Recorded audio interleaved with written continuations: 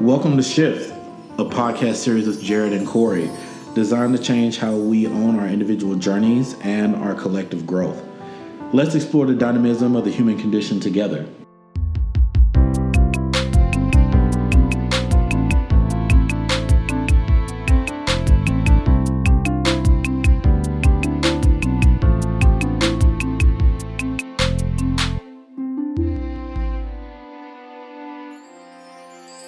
Thanks for joining us today. My name's Jared. I'm here with Corey. Hey, how's everybody doing?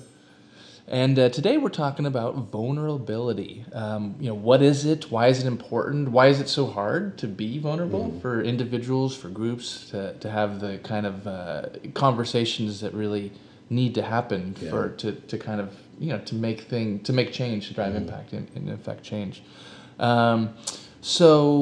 I've got some ideas around vulnerability, but I'd love to hear, Corey, how are we defining vulnerability? What does that even mean? Yeah, I'm really excited to talk about this because we've covered empathy and compassion in other episodes, and for both of those to really work, I think it requires a certain level of vulnerability, and I look at vulnerability as your ability to let down your guard, but also not just letting down your guard, but actually showing up in a situation where you're willing to take risk. And so when I think of vulnerability, I think of in order for us to really be more vulnerable, like we have to be willing to see a world where risk taking is okay, and where we are allowed to be ourselves, and where we can open up and share that with other people. Right. I agree with that kind of framing. Mm-hmm. A couple of questions come to mind. One, why is it hard for people to do that? Mm-hmm. And then also, I think it's important that our listeners understand, because I agree that being vulnerable does involve risk-taking. Mm-hmm. And I would say it's a little bit different than, say, entrepreneurial, risk-taking, like starting a business. I mean, yes, you do have to be vulnerable if you're going to start a business, but it's a little bit different. That's more kind of like economic, maybe social capital kind of thing. But I think, is it fair to say that the risk-taking we're talking about in this context around vulnerability is really around emotional risk-taking, right? Yeah, I think so. It's funny, when I looked at the definition of vulnerability, it reminded me of why it's so difficult, because the definition really focuses on harm. So you're talking about, being vulnerable is I'm exposed to the possibility of being harmed, or I'm potentially more susceptible to damage. Mm-hmm. And when we think about why it's difficult, certainly in an emotional context, it's like, well, if you're telling me to be vulnerable, I don't want to be emotionally harmed, or I don't want to look at this as I'm emotionally weak. And I think vulnerability is hard because we don't talk about it from a context of strength, but we talk about it as a sign of weakness. Like, don't be vulnerable. Yeah. And vulnerable is bad. In so many other contexts, like cybersecurity and, national security, all the, it's a vulnerable situation. It's even in sports, right? They use that, like, that was a vulnerable defense because they're easy to penetrate, blah, blah, blah, right? Mm-hmm. So we do think of it as a weakness, but I think what we're agreeing on is that how can we flip that? How can we shift that, right? Yeah. And where we say... keyword. Yeah. How can we shift it where, hey, vulnerability with the right... Because it's different. Like, it's a strength, but it doesn't mean just melodrama. It doesn't mean TMI. It doesn't mean, all that stuff. It means letting people kind of see a little more of you, especially if you're in a leadership position or kind of where a lot of people are looking up to you. I love what you said about letting people see more of you, because I think that for me is the key to vulnerability. It's not there is this idea to look at vulnerability as like potentially negative because people associate like oversharing or big TMI, like those ideas or those concepts, but really it's even reframing that, because what is too much or what is oversharing? What is inappropriate? You can see our air quotes here. Yeah. But the idea is actually, if that is core to who you are and like how you show up and how it frames your understanding of the world or the space that you're in, that you need to be vulnerable in, then is it really too much? And is it actually more kind of destructive or more hurtful to the situation to not like actually walk in that thing? Well, yeah, I mean, really, would you agree that really what we're talking about is trust, right? So trust and psychological safety. I know probably a lot of our listeners are big fans of Brene Brown, as I am and as we are. And she says, and I can't remember the exact quote, but really she says trust is really like making something that's important to you, vulnerable to someone else's, what does she say? Like someone else's reaction or someone else's judgment. So, hey, this is important to me. I'm going to share it. I'm going to say it. I'm going to show it. I'm going to kind of trust you to, be there with me.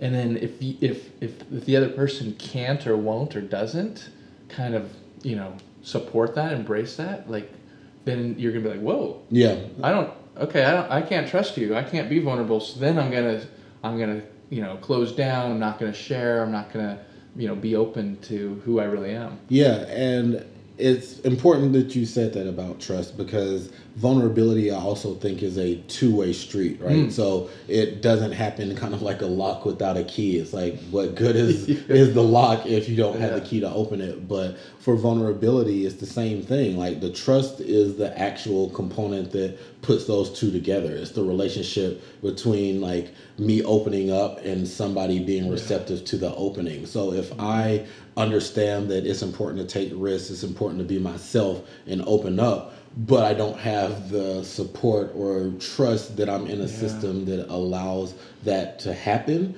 then it's not going to feel good to do it. And then likewise, if you're in a system where you're saying, I believe in vulnerability and it's important for people to open up, but you have people who are unwilling or unable to like take those risks or actually share themselves authentically, then it's the same thing. It's like you have a system that actually is not working because the components aren't plugged in. Or I mean, we're talking about psychological safety. I mean, I know that's, at places like Google and other big companies, they talk about that. And I in my work and probably in your work, you see different organizations and even on the smaller, more nuanced level, kind of micro level, like different teams or departments where there actually really is psychological safety and where there isn't.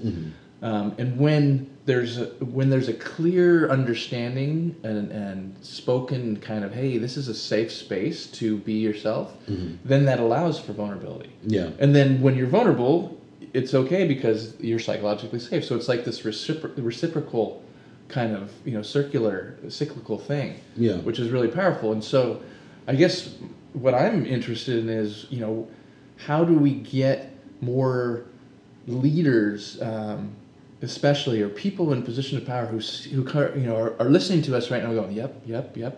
How do we get them to be what Rhodes Perry, who wrote a book called Belonging at Work, calls possibility models? So sometimes I think people don't even know that this is a way to be. So they need someone in a position of authority and confidence to say, like, yeah, this is okay. And I'm going to show you. I'm going to model it. Yeah. Right? Yeah. I love that. I feel like it seems like a simple answer, but I'm going to dig deeper, is that we have to convince ourselves that vulnerability is important at all times. And I think as we're talking about, so then what can leaders do? I think leaders set the tone in spaces that they have some authority in, or certainly where they are a figurehead or a role model or a presence, to really set the tone of how vulnerability shows up for them. And how do they do that? Yeah. So probably before even getting to like the personal aspect or the emotional aspect, we talked, or you mentioned the like economic or the financial or other components of vulnerability. I actually think there are ways probably to model though like vulnerability in a lot of facets that make sense to a business or to an organization, that then allow people to take that leap of the kind of emotional step. So if we're thinking about an organization, it's okay, do you allow new ideas in team meetings? Do you allow other people to step up and lead projects without kind of the eagle-eyed oversight of like a higher up or a hierarchical structure? Like, do you provide those components for growth? Do you let people speak up even if you know their idea or opinion is going to be in the minority of what the company or people on the team are already going into? And then I think from there you can then say like, hey, this is an environment that is open to different types of vulnerability because we allow you to take risk, or we deal with uncertainty really well. So you should also then feel free to bring yourself into this space because we want that part of you to inform the decisions and the way that you're doing your work in this space. So I love all that. And I would just add that once, or as that vibe and that tone and that kind of culture is being set, I think part of the way to do that is through storytelling. I'm glad you said that. So if I'm, I was facilitating at a big company in Silicon Valley. I guess it's probably back in the fall, and there were about 50 people. It was all internal, and we had 4 facilitators. We all went into a room. We had some questions about inclusive leadership. So we blah blah blah. We came back to the big group, and we were sharing kind of the takeaways from our 4, maybe 12, 15 person groups. And one of the big things around kind of frustrations or observations was that leader, like the rank and file folks, didn't feel that they knew their leader, their supervisor, their whoever their executive sponsor, whoever it was, didn't feel like they really knew them. They might have felt they were competent and they were nice, and so it wasn't necessarily that there was a problem, but they're just like, I don't really know them. I don't share much. They're always just business-like and they're polite and everything, but there's just like that unwillingness. It's like this kind of, well, that's not professional. Right. But this group of 50, like 2 a person, like everyone's like, we want that, we need that. And so how do we, get leaders to go, I'm in a position of power, I'm in a position of authority, and people are looking up to me, I have responsibility, I have accountability, all these things. And I can still do all that and be effective, in fact, more effective, if and when I share something personal about myself. I share an anecdote. I talk about my kids. I talk about when I made a mistake here in this. I talk about race and identity and all these different things, even if I'm not a quote unquote expert. Right? So I think that's where it really starts to shift. When I think about my experiences in the workplace, when I have felt like I've had the best managers or best leaders, it has been when I felt like I could connect with them on a human level. So when beyond just the business of the project or the mission of the organization, I could actually see them as an individual who had a life to live, who had ways that they saw the work because it was inspired from life experiences, or who actually just took the time to see how I showed up outside of work and how it influenced my daily work was important to me. And I realized that helped me be more productive. And what I think you're getting at is actually it removed the stigma from like vulnerability's value. And actually going to shout you out because I remember you shared an article with me that you wrote on kind of thinking about the personal as a universal thing in the context of storytelling. And I love that idea because essentially what I felt like your article was saying was that if we look at the stories and we look at our personal experiences, just by sharing them and opening up and being more vulnerable through that story, we are giving other people permission to also own their stories or then to also share their stories. And what I love about that is, again, it seems like the goal is you want to destigmatize what it means to have a story. And so you do that by being the person to open up or being a person who is willing to share your story. Yeah, thanks for that shout out. And that's exactly right. It's what it comes down to, a lot of it, we're all on a journey, right? Whether it's an allyship journey, I know we've talked about, and we'll talk about more in future episodes, but this personal journey of transformation, of our evolution of consciousness, really what it's about is self-actualization, right? How does each one of us individually get to a place and there's no finish line, but kind of continually getting to a place where we know who we are, and we know what's important to us and why. And again, not that it's a finished product, but we're competent and confident enough where we're like, hey, I want to share this with all of you so that you can figure out what your thing is and share it with all of us. And it builds that team camaraderie and that cohesion stuff, which, leads to creativity and innovation and all the good things that we want from business in the first place, right? So, yeah.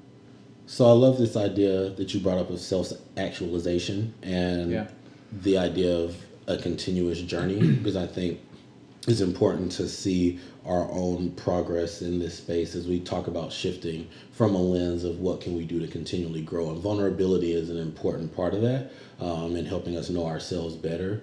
So I'm curious, as we are thinking about how we build vulnerability, what for you stands out as a story or a moment where you feel like vulnerability helped you know who you are better, or helped you see the space you were in better?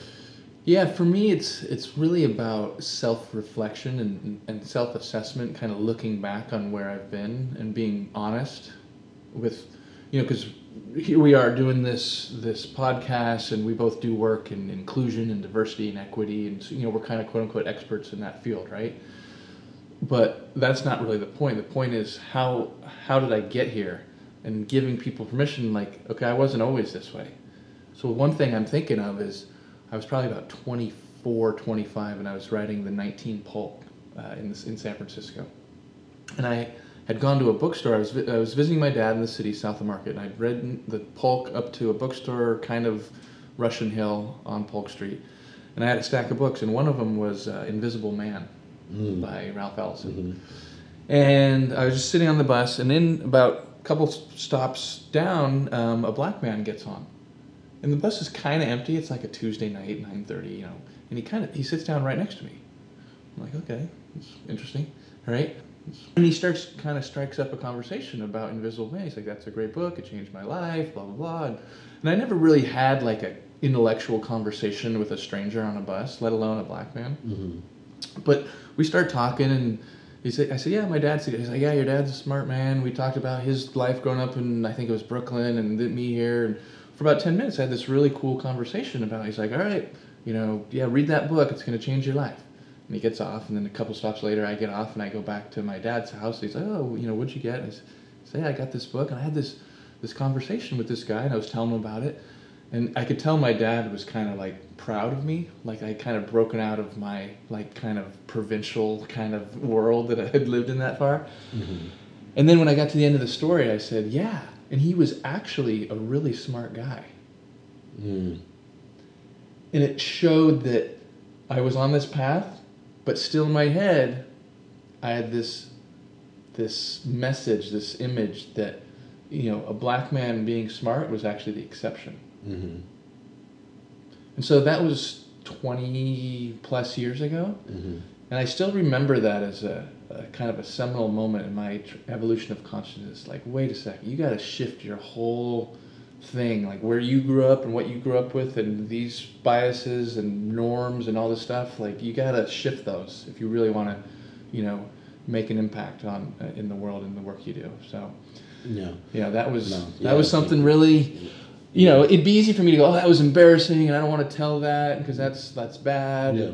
But that was what happened. Yeah. And so it's not like that's bad. Let me snap you on the wrist, let me punish you. It's like, okay, what have you done about it in the last 20 years? Yeah. No, thank you for that vulnerability. It reminds me, and not to get into whether it was right or wrong, but there was this conversation that had been happening. I'm a super movie geek, particularly for sci-fi and fantasy, and so there had been conversations about the director James Gunn mm-hmm. of the movies Guardians of the Galaxy 1 and 2, and so there was kind of this expose of his tweets or his messages on social media from years ago. I forget how long, but several years before today. And he was saying some very hateful things, some very inappropriate things about different identities. And while his justification for that was that it was meant to be kind of like this, like at the time, justification was like it was meant to be this sort of like humor, like taking a dark twist in response on humor. Like people were not okay with it, but also kind of to your point, the person that he was then didn't seem like the person that he was today, because he had spoken about that time in his life several times. If you actually did further research on kind of who he was as an individual and like his career in Hollywood and all of that, and he put his money where his mouth is, so to speak, by supporting a lot of different initiatives or causes up to like the Me Too movement that had been kind of sparked in Hollywood, with the expose of Harvey Weinstein and then other people to follow. And so it was kind of at a point when he did get like initially fired by Disney. And I bring this up because they recently rehired him for the film that he was initially slated to do. It was just an interesting like kind of reversal, but I think it goes back to this idea when you talk about vulnerability of, you know, he has been vulnerable enough to kind of share that not only was he wrong, but that he is never going to actually make up for that thing, but what he can do is actually just learn from it and like move forward and try to do the right thing through his work or through his ability and his privilege and, you know, his positional authority. And so I respected the journey that he had been on prior to ever hearing about these things. But even once I heard and started digging and research, it's like, well, I can appreciate that he was intentional about knowing it was wrong and trying to make a change. So that really stands out to me. Thanks for sharing. Yeah, you're welcome. You've been listening to Shift, a podcast series with Jared and Corey, designed to change how we own our individual journeys and our collective growth. I want to thank you for joining us for today's podcast on vulnerability. We hope you got a lot out of that, and would love for you to follow us and to check out our work. Jared, where can they find you? Yeah, thanks, Corey. You can find me at jaredcarroll.com. That's JaredKarol.com. And also at thirdstoryrevolution.com, where using the power of narrative for strategic storytelling, for team building, leadership development, creating cultures of belonging. And I know, Corey, you do a lot of work in this space too. Where can people find you? Yes, you can find me at CoreyPonder.com. That's CoreyPonder. And also, I have a business, Impact Strategies. That's EMPACT. And we're focused on the conversation around empathy and how you can use that to build inclusion and allyship. So if you want resources on that, feel free to check me out. Cool. And then be sure to join us for our next episode where we dive into curiosity. We'll see you then.